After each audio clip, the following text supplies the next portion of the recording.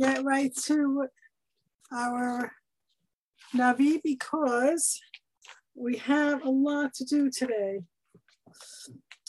See, if we take a look at chapters 13 to 21 chapters 13 to 21 are about the division of the land of Israel. And this is where people who start learning Tanakh get bogged down, because a lot of the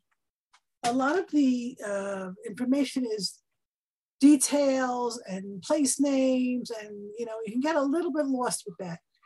And it would be a real shame to miss out on the tremendous value of learning because we don't get into all the geography. So what I'm going to try to do is cover more ground, do 2 chapters at a sitting, so that we can go quickly through the more technical parts and spend more time on the interesting stories, of which there are many interesting stories that are, and get a global sense of what's happening. So without further ado, let's take a look. Screen share.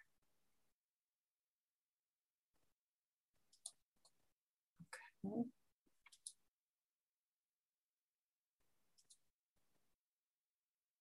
Okay. So I'm pretty pleased with myself for getting this map on there because you can see here, the beauty of this map is that it's totally in English. It's pretty clear.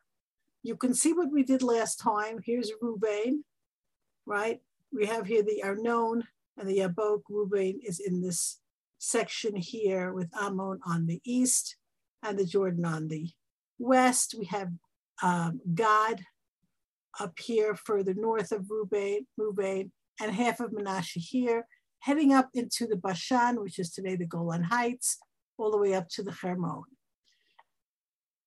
Now on the east bank, the first tribe to get Nachla was Ruvain. And one of the reasons that Chazal give us for that is that Ruvain was a Baal Tshuva. And we have a tradition always that the Baal Tshuva, the person who is humble enough to acknowledge that he did something wrong and to try to correct what he's done wrong, that is a person of great stature. Where a Baal Tshuva stands, a Tzaddik Gamur cannot stand. So in deference to Ruvain's Tshuva for messing around with his father's sleeping arrangements, so he gets the Nachala first of the 2.5 tribes. Now, in Parak Yud Daled, we're switching over. Let me just find a place. Okay. In Parak Yud Daled, we're switching over to the West Bank, all right? And this is where we're going to have the remaining 9.5 tribes. And the first tribe that's going to get the Nachla is Yehuda. And the reason for that is that Yehuda is also a Baal Tshuva. And he has that same great thing going for him. In Yehuda's case, it's the story of Tamar, where he is able, when Tamar, of course, is the story of his twice widowed daughter-in-law, that he sends her to just hang out because he doesn't want to give her to his third son. And she, in a dramatic and controversial, very bold move, dresses up as a prostitute and sleeps with Yehuda. And when he returns to get back his things from her, she's gone. And when she is obviously pregnant, so he sentences her to death for being a fallen woman. She's a daughter of a Kohen, and she, in her great righteousness, does not want to say, well, you're the father of my child, and she sends the signs to him. familiar with the story, and he has a choice when he sees these signs, his staff and his signet and this, and he could say, well, I don't want to acknowledge it's too embarrassing, but he says, no, she is more righteous than me. He acknowledges that. And in the merit of this greatness, he becomes the head of the tribes, eventually the father of kingship. And so Yehuda's going to get the Nahala first. So both chapters 14 and 15 deal with the Nahal of Yehuda. There's a lot of interesting stuff going on. We'll start with Perek 14. First, I want to show you how this looks. Yudalit first. Okay, now Yudalit has two main parts. It's a short Perek, 15 psukim. The first 5 psukim, right, are talking about the general makeup of the lottery. We'll talk about that in a minute. And from 6 to 15 is the beginning of the Nahla of Yehuda.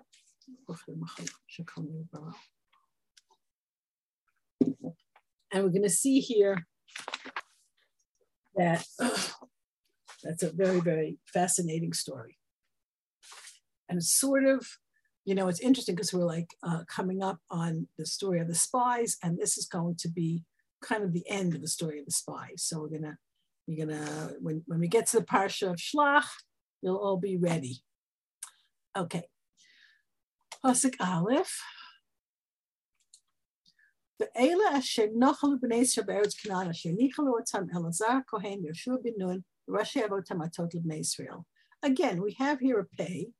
We have here a pasuk that sort of stands on its own paragraph-wise. The pei and the samach are indications of paragraphing in the text. If I never showed you that, if you take a Tanakh and open it, whenever you see a break in the text, if you see a break like this, I don't know if you could see that, right? If it's open, it's patua. And if this line begins again after the break, then you're going to get a samach, right? You see these, right? This is the paragraphing, sort of the end of certain subjects that we see in the Tanakh. So here this stands alone. These are the ones that the children of Israel nachalu. Rashi says this is a piyah, but it should be a hifil. In other words, that they gave as an inheritance of the children of Israel in the land of Canaan that were given to them. Nichalu otam Elazar Kohen Yoshua bin Nun Rashi avotam atot l'bnei Israel. Okay, so we have to stop for a moment and try to understand how this lottery worked. Okay, this is going to be the basis of the whole inheritance of the land of Israel. I wrote in the chat, this land is my land, this land is your land. How does it work? Right? So in Pasuk Bet, Begoral Nachatam Kasher Tziva Hashem B'yad Moshe Tishat HaMatot B'Chatzi HaMateh. In the lottery of the inheritance that Hashem commanded in the hand of Moshe for the 9.5 tribes. Pasuk Gimel Ki Natzan Moshe Nachal Shnei Matot B'Chatzi HaMateh Me'ever LeAdim LaLevim Lo Natan Nachal B'Tocham. So the Navi first wants to explain to you what's going on with the tribes. And says, there's going to be a lottery, and the lottery is going to show you where the tribes are going to be. And Moshe first gave 2.5 tribes their Nahala on the east bank that I just showed you in the map. Now, in Pasuk Beit, we're talking about 9.5 tribes. So that makes sense, right? 2.5 and 9.5 means that's 12 for the math people here. But in Pasuk Gimel,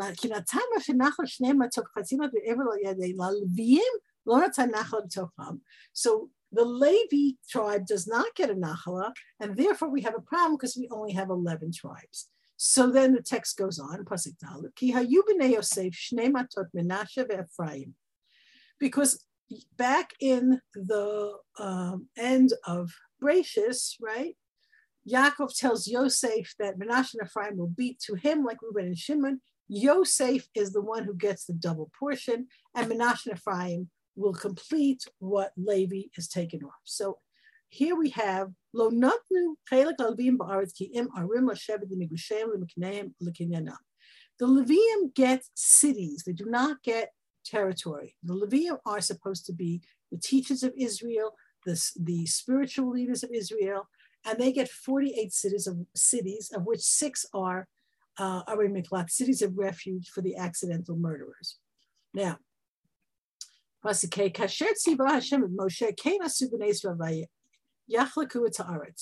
as Hashem had told Moshe, thus did the children of Israel do, and they divide up the land. And here we have another paragraph. In other words, we're just explaining to you, this is how this is going to happen, and we're going to have a go else. I want to take a few minutes and show you what the Gemara says about the lottery, because it's a very confusing story with the lottery. Okay. This is Baba Basra 122a. HaKetzad. The Gemara asks, how did the lottery work? And it's important to understand this because it's very, very gorali, they say it in Hebrew. It's very fateful, and this is how the land was divided. Ketzad, how did it go? HaKetzad. Elazar is the Kohen Gadol, our own son. Milubash Urmitim, he is wearing the Choshen Mishpat, the breastplate with the stones that light up, Yehoshua, of course, the leader. B'chol Yisrael Amdim Lefanav. And all the children of Israel are standing there. The Kalpi Shel Shvatim, the Kalpi Shel Tchumin Munafin Lefanav. Now, for those of you who don't live in Israel, you may not know what a Kalpi is. A Kalpi is a box that you put your vote in. So if you go to vote and you live in Israel, you need to find out where your Kalpi is, and that's where you go to put in your vote. And I remember back many years ago, before we came to Israel, they had like automatic voting machines in New York.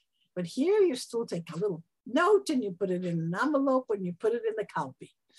So there was this ceremony where you took a note and you put from one box a note of the region and one box a note of the tribes. And this was in front of the Kohen Gadol, and who was standing there with the Choshen, with the breastplate. Hayam chavein b'ruach hakodesh v'omer zvulun oleh tchum ako oleh imo. And with ruach hakodesh, the Kalpi,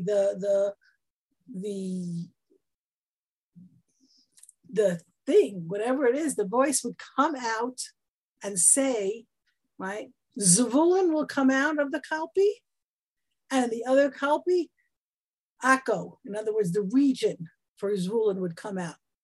And this is what would happen. Taraf Kalpi would mix up the tribes, and Zvulun would come out. He would mix up the Kalpi of the borders, and Akko would come out. And this would happen for Naphtali and his area and all these things. A very, very interesting sort of thing. Now, what does that do for us? Getting back to our text. Okay. There's 2 problems here. If you go back to Bamidbar, right? Where is this? Here.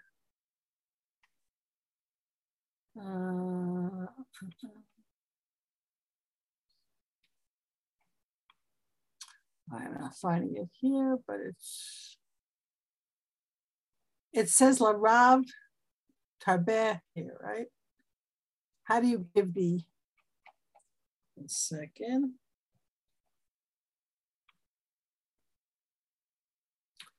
La Rav Tarbeh Nachato, Lama'at Hamid Nachato, Ish Lafi Pekuda Davi Yutan Nachato. How do we understand that the more gets more, the bigger tribe gets bigger, and the smaller tribe gets smaller, everything is up here goral. So the Abarbanel and the Ravad and the Malbim will explain it this way. There were 2 things going on here. I just want to make this clear because we're going to talk about the goral a lot. Number 1, there is the region that the tribe gets. That is up here goral, and it's the Medrash is up here goral. The goral itself spoke. It was all from God. And the second thing is, within the region of that tribe, which family gets which area, And that was something that Yoshua and Elazar and the Nisiim put together. Whatever family has more would get more. And the reason this is done this way is because we need to know the original place, the region for each place, because that is going to be what Hashem wants. Okay. And you can't start saying, well, I want to get, sea. I want to get territory by the sea because I like the beach, and I want to get a mountain because I'm into mountain climbing. HaKadosh Baruch Hu tells each tribe where their region is, where their area is. And that's probably our first life lesson, right? Hashem gives you what you're supposed to get. Now, I don't know if I mentioned this Ibn Ezra last week. I have the impression that I did not, but it's an important one to think about. The Ibn Ezra says, Alo tachmo, you shall not covet. The Ibn Ezra says, how is it possible for a person not to covet something nice that his friend has? It's a human thing. You see it, you want it, right? And he says, well, I'll tell you, he says, it's like a peasant sees the queen. And the peasant and the queen have nothing in common. She might be very beautiful, but he's not thinking about it. She's not in his world. So too, Ibn Ezra says, what belongs to someone else is theirs. And that's what HaKadosh Baruch Hu wants them to have.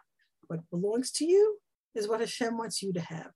And if a person tends to be jealous, right, they should always tell themselves, HaKadosh Baruch Hu will give me what he wants me to have, and what someone else has nothing to do with me. It's as if it's in another planet, in another dimension. It's like the peasant and the princess. We're not in the same world. So the first life lesson is to remember to be sameach b'chelkechem, be happy with what you have, and remember this is what Hashem is giving me, and this is what I'm supposed to have, and be grateful for that, and don't look at other people's. And I'll just make an editorial comment. This is why I have problems today with Instagram. I think Instagram is a vehicle for creating jealousy. Everybody puts on fancy clothes and they go to the beach and they have this fancy food, and then you're supposed to look at that and go, oh, I want that too. Well, you know what? It's not a Torah thing to look at other people's things and say, I want that. That's definitely not. So that's our first thing to think about. It's very problematic. We should not be encouraging looking at other people, wanting what they have. Okay, now the next part of this parak is from verse 6 to verse 15. And this is an interesting story that comes up. Pasuk Vav. Vayikshu b'nei Yehuda al Yehoshua b'Gilgal. Vayomei lav Kaleb ben Yefuna haknizi. Now, let's go back a second. Kaleb ben Yefuna, if you recall, and this is why I wanted to tell you, we're going to go back to the story of the Meraglim. No, where is it here? Okay. Moshe sends the Meraglim. Parsha Shlach, just a little bit ahead. In America, it's a little more ahead because we're off a week. Moshe says, go down, go see what's in the land. Is it strong? Is it weak? How are the people? What's the land? Is it good? What are the cities like? Is it fertile land? Are there trees? Bring us some fruit. And Pasuk Chaf Aleph, this is Bamidbar, Parak Yud Gimel. They went and they toured the land, and Vaya'alu b'Negev vayavo et Hebron, Yisham Achiman Sheishai v'Talmai. Yelidei ha'anak b'Hebron sheva shanim nimtzav Tzov Mitzrayim. This is a very, very important pasuk, right? All the psukim are important, but here I want you to take note. They went up in the Negev, which is interesting, right? They went up in the south, and he came to Hebron, singular. Vayavo at Hebron. Who is he? Okay, so this is a very, very important thing to pay attention to. All of the Meraglim went to the same place, but only one of them went to Hebron. Who was that one? That was Kaleb ben Yefuna. Now, right? He is called Haknizi from the family of Kenaz, and he comes to Yoshua at Gilgal. And it's interesting that the Bnei Yehuda came with him. Why did they go with him? It says L'azor leKalev, to support him in his request, okay, or possibly to give honor to Yoshua, a whole delegation, but it's really Kalev who's speaking. And he says to Yoshua, now, man to man, listen, there were 12 spies, and only Yoshua and Kalev remained loyal to Akash Baruch Hu.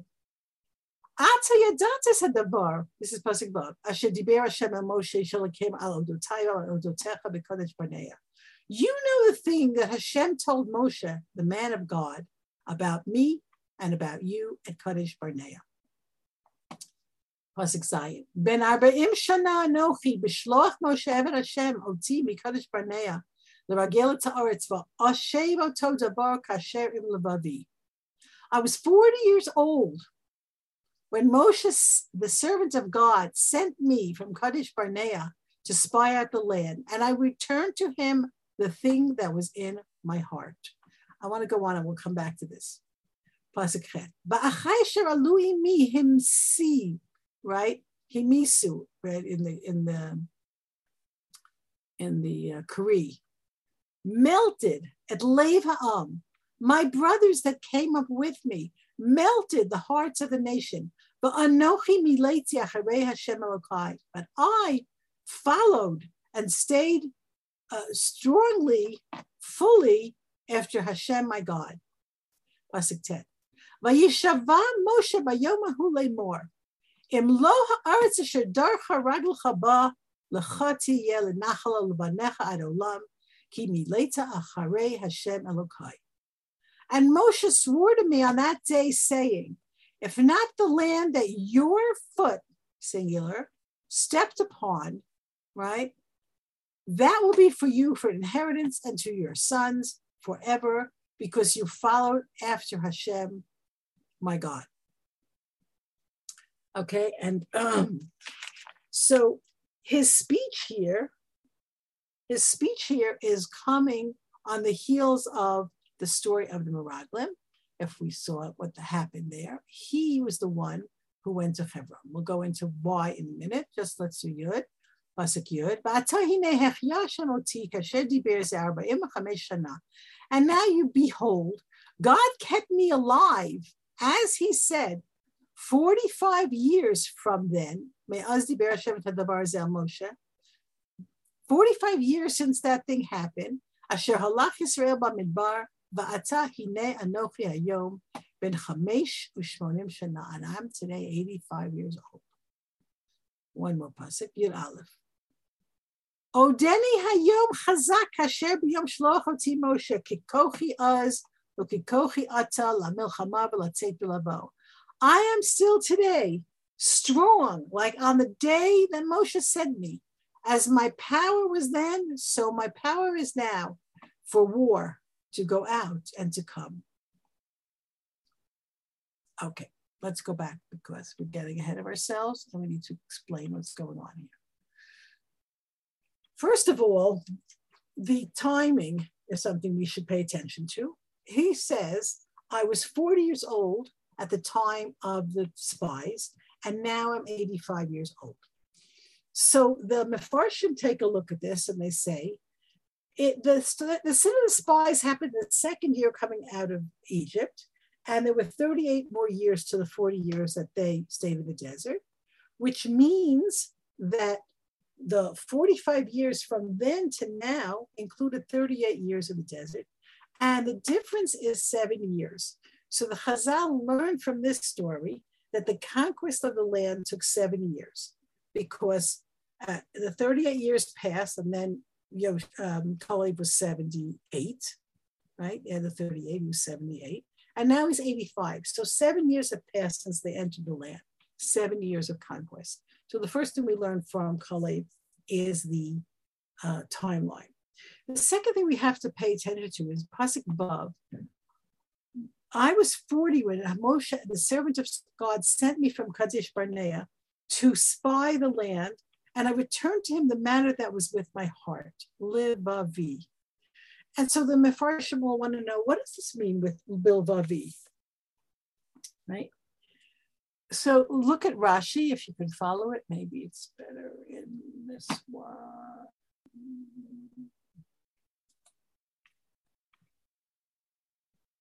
Oh, it's only English. Okay, let's go back. All right. Below kasher in P. Rashi asks a question. He says, what does he mean with my heart? I told Moshe it was in my heart. That was in my mouth. The spies were all in it together. Vayar Kalev Lomar Lahem, Vayira would be, Vayira Kalev Lomar Lahem Shelo Yamar Kemotam. And Kalev was afraid to tell them that he was not going to agree with them. And when they did come, he denied them.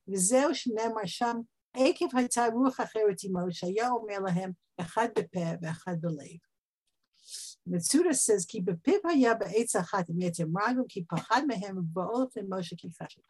so let's go back to Bamidbar, to the actual story, and I'll show you what happens. No, not that one. This one. Okay. They come back to Moshe and they say, we came to the land and it's a good land and the people are really strong there and the cities are fortified and there's giants in the land, right? Amalek and the Negev and the Chitim, all of these terrible people there. And Pasuk Lamed, Vayas Kalev Z'amar Moshe. And Moshe and Kalev shushed everyone to Moshe. Vayomer Alona Ale V'yarashnu Ota Ki Yacholnu Chala. We can go and we can do this. Right? And Pasuk Lamed Hashem Asher Elohim Nanu Chala Lo D'La'am Ki Chazaku Mimenu. Here we see where where Kalev differs from the rest of the spies. And how did it happen? Okay, so the Chazal explained it this way. Kalev saw the way things were going. And Kalev said what was, to the spies, he didn't reveal to them that he was not on their side, that he didn't agree with them, because he was afraid. If you can imagine the pressure, the peer pressure of these other 10 men all saying, oh, you don't want to go, yeah, this is too much for us, what's going on here? And Kalev is silent. Until the time comes when they start saying these things and Kalev says, no, it's not true, we can do this thing. It's a really, really important thing to pay attention to this. Like, well, how is it different from Yoshua? I'll digress for a moment. Yoshua is in a different situation. Why? Because Moshe is concerned for Yoshua. It's his Talmud Muvhak, his special student, right? And Moshe gives him a new name. He says, you're not going to be Hoshea, you're going to be Yoshua. But God will save you. And Moshe davens for Yoshua to save him. And Yoshua is sort of in a different place than the other 11 because Moshe's tefillot and Moshe's concern separate him. But Kalev is with this 11 and he's influenced by them. And he's very, very much in danger of giving in to his Yetzer Hara. And the reason that he goes to Hebron is because he has that fear. Now the Orach Chaim says, right, it says, 1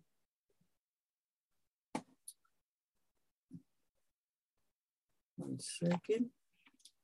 He had Ekev Asher Haya Ruach Acheret Ito, but that's not in here, it's in the Chumash, because he had a different spirit. So there, the Orach Chaim says, the different spirit is he had the spirit of the Yetzer Hara, and he felt himself slipping. And what did he decide to do? He went to daven. Vayavo ad Hebron. He went to daven in Hebron. None of the other spies would go to Hebron because there were giants there. They were scared of the giants. But Kalev said, I have to go daven. So we have a lot to learn from Kalev. We'll just try to go through that for a moment. The Chidah says that this Levavi is similar to there's two bits. It could be Libcha, right? It's Levavcha. With your Yetzer Tov and with your Yetzer Hara, with every koach you have to love Hashem. You have to follow after Hashem. Kalev takes this negative and fearful thing and he says, no, I'm not going to do that. I'm not going to do that. And he goes and he goes to daven. And so that's one thing we should learn from this definitely, is that when we are tempted, when we have spiritual challenges, when our peers want to do something that we know is wrong, daven. Hashem is with you. You're never alone. And that's the first thing to learn. The next thing to learn is, how could it be? How could it be that he could be in his mouth agreeing with the Meraglim and his heart feeling so differently? And Moshe says he has a different ruach. And here's another lesson to think about. Two people can look at the same thing and draw different conclusions. Kalev saw the same giants that the other 10 saw. Kalev saw the same fortified cities that the others saw. Kalev saw everything. But his spirit was, HaKadosh Baruch Hu told us he's going to give us the land. He's going to give us the land. We're going to do this. And he thinks about it and he processes it and he says, we can do this. And all through history, right? Two people look at the same thing and one will say, it's impossible and give up. And the other one will say, we can do this. And the history is made up of many, many people who did the impossible because they saw it with those eyes. And that's something that we have to learn from. It's not just what you see, it's how you interpret what you see. It's how it speaks to you. So when you have a challenge and you have something difficult, right? Look at it, process it, say, HaKadosh Baruch Hu is doing this, everything HaKadosh Baruch Hu does is good, and I'm going to make this work. HaKadosh Baruch Hu is going to help me. And it's interesting, just as a side, because let's see, we're running out of time. Just as an aside, the Meraglim say one other thing that's very, very psychological. This is for you, Debbie, if you're there. The Meraglim say, we saw giants, descendants of giants.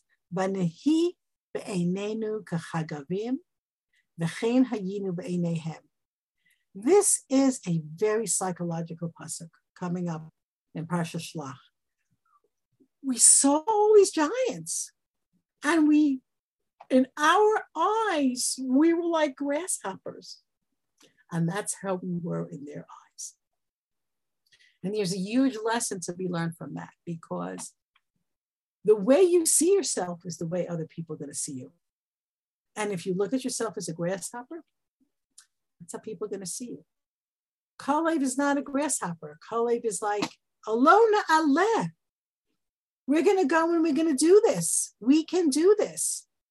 And it's interesting that now he comes back. He's 85 years old. Think about 85-year-old people. And he says, right, I am as strong, Pasuk Aleph, today as that day. Kikochi az, kikochi ata.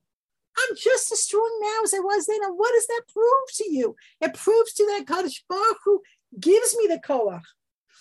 Kadosh Baruch Hu gives me the koach because Hashem wants to prove all those Meraglim who said we can't do it. Where are they? They died in the desert. And I'm the one who said we can do this, and I am still alive, and God gave me strength till the age of 85. I can go out, la milchama, let's say, pasuk it up. I can go do this. I can take this land. Va'ata, pasuk yud bet. Tenali etaharaseh, asher diber Hashem bayom hahu. Now, please give me this mountain that Hashem gave me that spoke on that day. Ki ata shamata bayom hahu, ki anakim sham ba'arim gedolot b'tzurot. Right? Because you heard, right, that there are giants and fortified cities. Ulai Hashem oti. V'harashtim kasher diber Hashem. Let me be the one to conquer that. I'm as strong as I ever was. God is giving me the strength. A very interesting phrasing. Ulai Hashem oti. It doesn't say Ulai Hashem yihiyeh. It says I am. Maybe Hashem is me. Right? What I do comes from Hashem. If Hashem wants me to do this, I'll do it. Whatever I accomplish is from Hashem. A very, very important thought. And the Al-Shif elaborates on this. He said, Kali felt he was just a vessel for God's strength. Olai Hashem oti, I'll do this. And the reason he comes and says, I'm strong, I'm just as strong as I was in the Mefarshim asked, why are you saying that? Why are you saying that? Because maybe Yoshi's going to say, listen, Kalev, you're a great guy. I know you for many years. We went through a lot together. But you're 85 years old. There's giants in Hebron. It's not a pretty thing. And Kalev says, no, I could do this. Give this to me. God is with me, and God will help me. Pasuk Yud Gimel. And Yeshua blesses him that he should succeed. Mitzuda says, Sheyitzlach b'hilach mobam. Pasuk Yud Daled, right? And he gives Hebron to Kali ben Yefuna. Pasuk Yud Daled, I can't tell Hebron l'Kali ben Yefuna knizi l'nachala ada yom hazeh yan Hashem mileh harei Hashem elokei Yisrael. And so, because of his great faith and his loyalty to Kadosh Baruch Hu, right? He gets the city of Hebron. It's Ir HaAvot. It's just not an ordinary city to be his Nachla. And we have this very interesting Malbim that says, what were his tightness? Number one, I saw everything and I made the conclusion that it doesn't matter. Kadosh Baruch Hu wants us to do it, we'll do it. Number two, I didn't listen to their persuasions. Number three, Moshe promised it to me. And number four, here I am. That in itself is proof that I should get this because Moshe promised it to me and God kept me alive to this day. So it's very interesting. We have to think about Hebron for a minute because Hebron, if you go look later on when the cities are given to Levium, Hebron is a Levi city. Not only is it a Levi city, Hebron is an Ir Miklat. It's a city of refuge. And Kalev is not a Levi. Kalev is from Yehuda. So the Mefarshim try to explain this, that the Levies had the city proper and Kalev got the territory around it, but it's something to think about it. Pasuk Tetvav, the end of this chapter. V'shem Hebron lefanim Kiryat Arba, ha'adam hagadol ba'anakim, hu b'ha'aretz shakta milchama. So a lot going on in Pasuk Tetvav. And Hebron was formerly called Kiryat Arba. Today,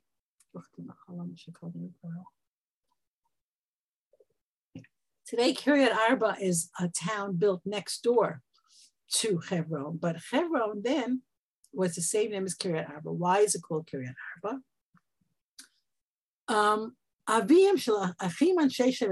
The three giants were called Achim Anshe Shevet Talmai, and their father was the fourth. Alternatively, his name was Arba, and he had three sons, the city of the giants. So really, if you think about that, that's a very, very interesting thing, that Kiryat Arba named for the four giants. But the Medrash has another thought here. And the Medrash says, who are the four, right? Kiryat Arba. Who are the four couples buried in Marath Machpelah? Forget the giants, the physical giants, the spiritual giants. Adam and Chava, Avram and Sarah, Yitzchak and Rivka, and Yaakov and Leah. Those are the Arba, the Medrash says. And then who was that? The greatest? Ha'adam hagadol ba'anakim hu. The greatest of the giants, and that was Abraham. Because Abraham bought Maras Machpelah. Abraham acquired Hebron. And because of that, right, we had this whole area because of the spiritual giant, Abraham. And the Medrash says, V'ha'aretz shakta milchama, right? Take a look here in Rashi. Ha'adam hagadol ba'anakim hu Abraham Avinu. The greatest giant was Abraham. He was a spiritual giant. Hu shegaram lam sha'aretz shakta milchama. Because of him, the land was quiet from war. Arba'im shana shenitnaklu b'midbar b'schar shekabdu et zakein b'kiryat arba she'amru lo nisi elokim atav tzofeinu. Very beautiful midrash that I really enjoyed. When Abraham goes to buy the cave, okay, so Ephron's a little bit of a slimy character, but the people give Abraham infinite respect. They say to him, Nisi elokim atav, you are a prince of God. And because of that respect, the land of Hebron was quiet for 40 years. In other words, and here we see the intricacies of how Hashem runs the world. We think that we had 40 years in the desert because of the sin of the spies. But the Amori who lived in Hebron got 40 years of extra peace because they were so respectful to Abraham. So we can never understand the cheshbonot of Shamayim. But, what's doesn't work out for one person may work out for another person. And we have to have emunah. I have to have emunah that this is how Hashem wants it. There's another thought here that the land was quiet from war is not necessarily a good thing. Like we love peace, we love peace. But it also is an indication the Jewish people, and this is what we talk about at the beginning of Shoftim, right? Perek Aleph and Perek Bet. The Jewish people did not all finish their conquest. At this point in time, back, a chapter back, Hashem tells Yoshua, you're done fighting, give out the land. But now each tribe is supposed to complete the conquest, but no one has the spirit for it. So that's part of a problem that it's going to come back to haunt us. Chapter 15. So let's first look at the text here. Chapter 15 is just incredibly long, 63 psukim. And we're going to see how fast we can get through it. But a lot of it's just names. So the first part of it, from Aleph to Yutet, right? That is the boundaries. Well, not really. From Aleph to Yud Bet, we'll stop here.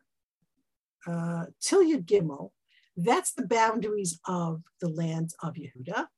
From Yud Gimel, and Yud Gimel, Yud Dalet is a story that a repeat of what we just saw in the previous chapter. Kale's conquest. And then from Tet Zayin to Yud Tes is a very, very interesting story about one more conquest of the Bnei Yehuda. And from Chaf on, it's just lists of cities. Lists and lists of cities. So we're going to see what we can do with this. Okay, we'll go back to Meshua. Pasuk Aleph. Vayihei Gavol l'matzeh b'nei Yehuda l'mishpachotam el gavul Edom midbar Tzin negba miktzei Teiman. So I'm just going to show you the general outline of the tribe of Yehuda on the map. And then you can, I sent this map also to the chat. So anyone who's listening later on who wants to try to take a look at the map, they'll look in the chat. So here you see the tribe of Yehuda. Now, Binyamin is north of Yehuda. And Yerushalayim is kind of the border between Binyamin and Yehuda. So parts of Yerushalayim belong to Yehuda and parts belong to Yehuda. That's one of the borders. But really, this entire tremendous amount of territory in the Negev is all Yehuda. And now you see Shimon is sort of embedded within Yehuda. And that's a discussion. I'll give you the short version. What's going on with Shimon? Now, if you go back to the text, here. Okay, and you see the numbers of the cities here, Pasuk Chaf, Zod Nachat Matei B'nei Yehuda Mishpatam, and these are the cities, right? And you have this list: Kavtzel, Eder, Yagur, Kina, Dimona, Adada, Kedesh, Chatzar, Yitma, et cetera, et cetera. This is where a lot of people give up on Sefer Yeshua. Don't give up, ladies. A lot of good stuff in here, and we're not going to spend a lot of time on all these names. Some of these places we know where they are, and some of them we don't know where they are. Right, but here in Pasuk Lamed Bet it says 29 cities and their outlying villages. The only problem the Radak says is there aren't 29; there are 38. No, you look at it, okay, it's 29, but if you're the Radak and you sit and you count, there are 38 cities. So how does this happen, and why does this happen? So the Radak says the extra 9 cities were cities of Shimon. But if you go ahead to chapter 19. In chapter 19 is the divisions of Shimon, but if we go back to the map, you'll see that Shimon is right inside Yehuda. Why is this so? So let's go back to the bracha of Yaakov, back in Parshas Vayechi. Yaakov is very angry with Shimon and Levi, and he says, Arura Pamki Az, he's very angry that they wiped out the city of Shem. He felt that they should not have done that, and that was incorrect behavior. And he does something very interesting. He says, I will divide them, and I will spread them out in Israel. So first of all, Yaakov feels that Levi and Shimon is a volatile couple, and they should be separated because together they're, a difficult duo, and they're also, it says Isha Lachir with the sale of Yosef. The Chazal say that was also Shimon and Levi. Now Levi gets spread out to do spreading of Torah and spirituality, and Levi doesn't get land. They're all over with the cities. But Shimon, now if we switch to the brachot of Moshe, at the end of Zot HaBracha, you'll see that Moshe only blesses 11 tribes. Shimon doesn't get a bracha. And the Chazal say, Shema Hashem Kol Yehuda, that the quote, Shema, that's a hint for Shimon. And Shimon is going to be embedded within Yehuda and take part of Yehuda, which is an interesting story. Okay, getting back to our text.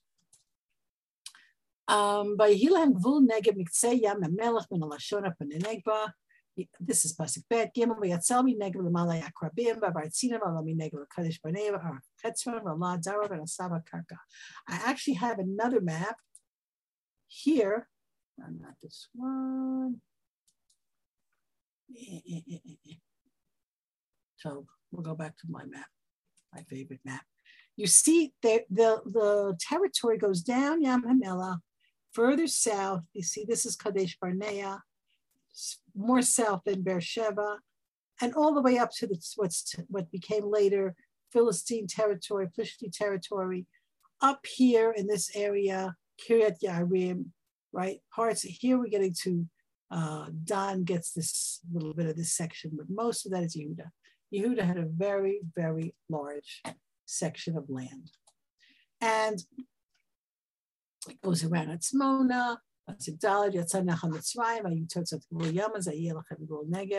the south, from east in the Jordan, basically, to from the Jordan in the east to the Mediterranean in the west, from Yerushalayim in the north to Beersheba in the south. That's basically the area of Yehuda. And then we have the story in the middle of Parak Tetvav. We have a very interesting, we go to Pasuk. This is all the borders. We're not going to go through this all. Oh, you could go through it if you like. Pasuk Yud Gimel. ולקהל בן יפונה נתן חלק בתוך בני יהודה על פי השם ויהושע את קריית ארבע ויענק את חברון ויורש משם כל בית שלושה בני ענק את ששת התחומים ותמה ידי הענק.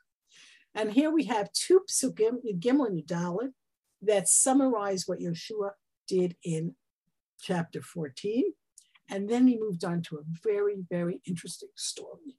And what's fascinating about this story is that if you go to Shoftim Parak Aleph, you get the exact same story, almost verbatim. And we know that a general principle of Torah is anything that's repeated, the more we hear about it, the more important it is. So this story bears some very careful reading.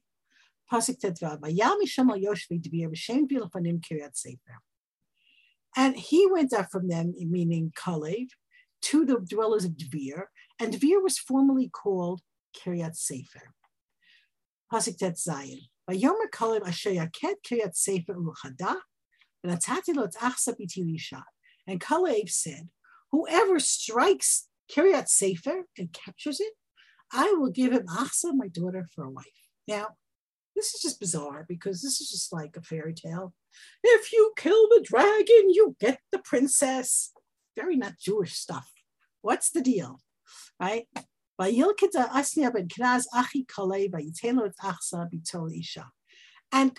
ben Kenaz captures the city, and he is Kalev's brother, and he gives him Achsa's daughter for his wife.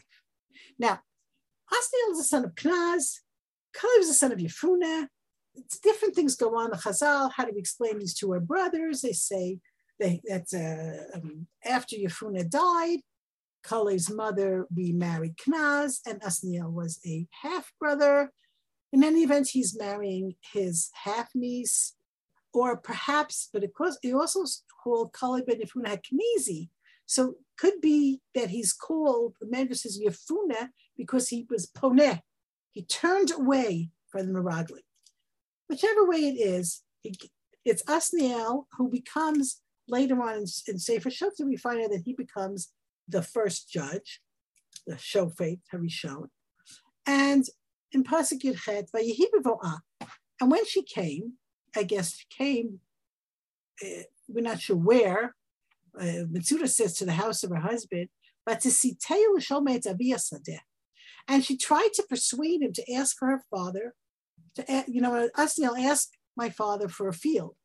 But Titznach me'al chamor. But apparently Asniel doesn't want to ask her Kalev for the field. So she slides off the donkey, and Vayomer la Kalev malach, and Kalev says, what's your problem? But Tomer, Tenali bracha, ki eretz hanegim netzatanim netzatav ligulot mayim, vayitzeh la et gulot iliyot et gulot tachtiot. And Kalev sees that she's come down, and he says, what's the problem? And she says, give me a bracha, because you have given me an arid, dry land, and I want you to give me springs of water. And he gave her upper springs and lower springs. Okay, so this is a very interesting story. And why is it told twice, and what's going on here? So there's a few things we should look at. First of all, the fact that it's said twice is very important.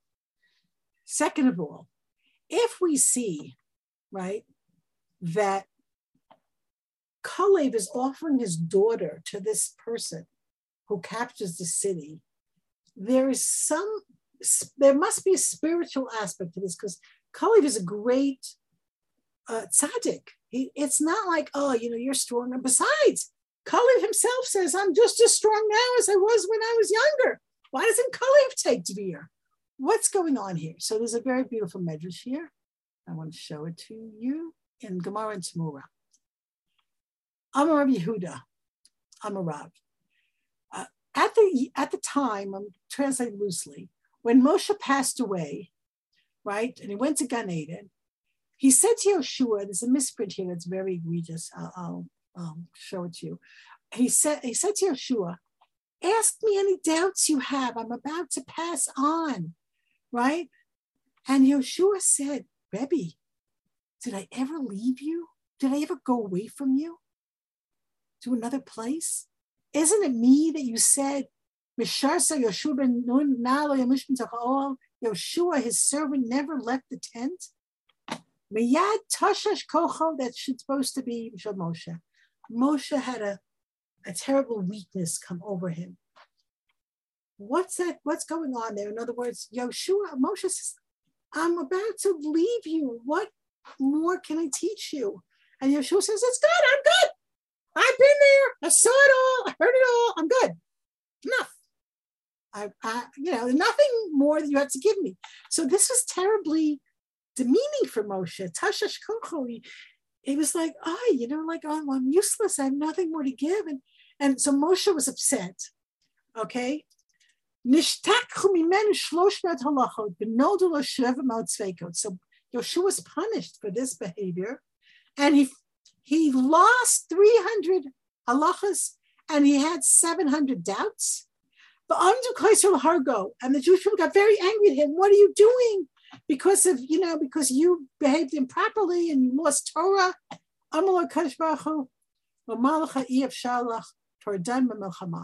Right? Hashem says, I'm not giving it back to you. Go out to war. You lost it.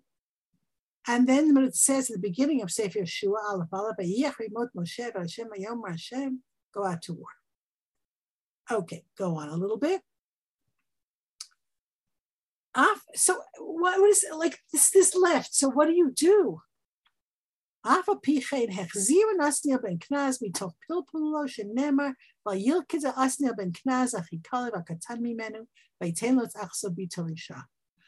Okay, what's going on? Okay, we're really out of time, so I'll give you the short version here. Very, very beautiful medrash that explains like this. Kalev is not, think about it. What is Kiryat Sefer? The book. Whoever captures the book will be worthy to have my daughter Achsa. In other words, this is not a physical story, and the fact that it's told twice is an indication that it's a very profound story. First of all, lesson number one, never say you know everything. Never say I got this. We always have more to learn. And certainly, if our teachers are telling us more, we have more to learn from them. And Yeshua is punished for this. And Kalev says, we have lost some Torah here, and we can't get it back. But Asniel ben Kenaz was a tremendous Talmid Chacham. Every shofet had different characteristics. The characteristic of Asniel ben Kenaz is that he learned Torah all day. So let's take a look at the story with different eyes. And Kalev says, the one who will conquer the lost book and bring us back those lost halachas, I will give him my daughter Achsa for a wife. He will be worthy to have this great tzaddikus. And Asniel was able to bring back the Torah, his younger brother, and he gave him Achsa, his daughter, for a wife. But when she came to it, she said, I need a field. And she leaned off her donkey. She slid off her donkey. Now, chamor in spiritual thought is material, chomer. So she's saying, I'm very happy to be a Kollel wife and to have this huge Talmid Chacham for my husband. But we do have to eat. We do need to eat. So Kalev says, what is it? She says, give me a bracha. I'm going to have to make a parnasa here because I want him to learn Torah because that's what he does, right? Eretz HaNegev, this is a dry situation. I need springs of water. We need to get Torah. We need to support Torah. And he gave her higher springs and lower springs. If we look at this story, right, in a very, very ordinary sense, you say, listen, and this story also happens in Judges, in Sefer Shoftim, Perek Aleph. So we're saying over there how people don't want to conquer, right?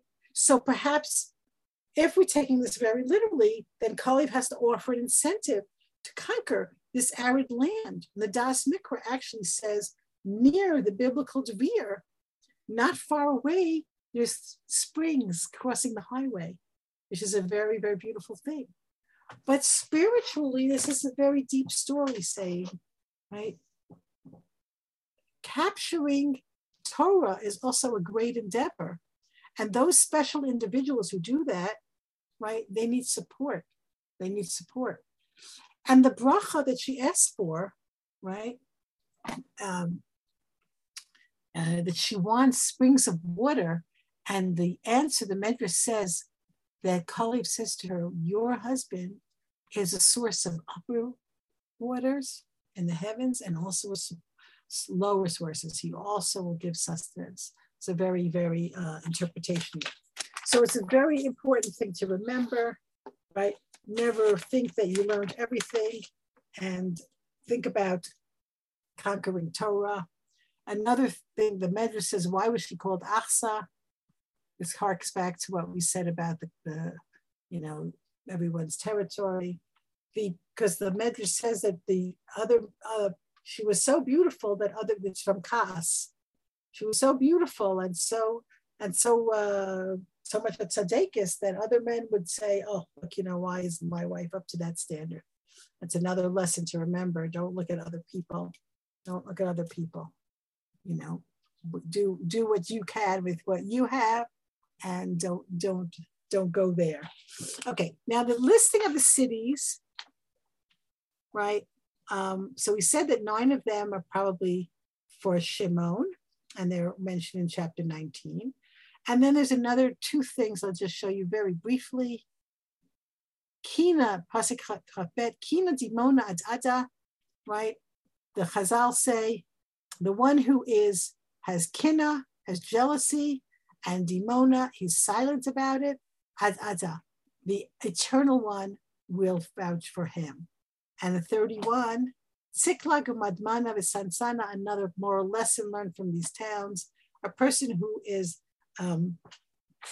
has a tzaka, screams about a lag that he was taken, his parnasa was taken, umadman, and he's silent about it. Sansana, that means Hashem will,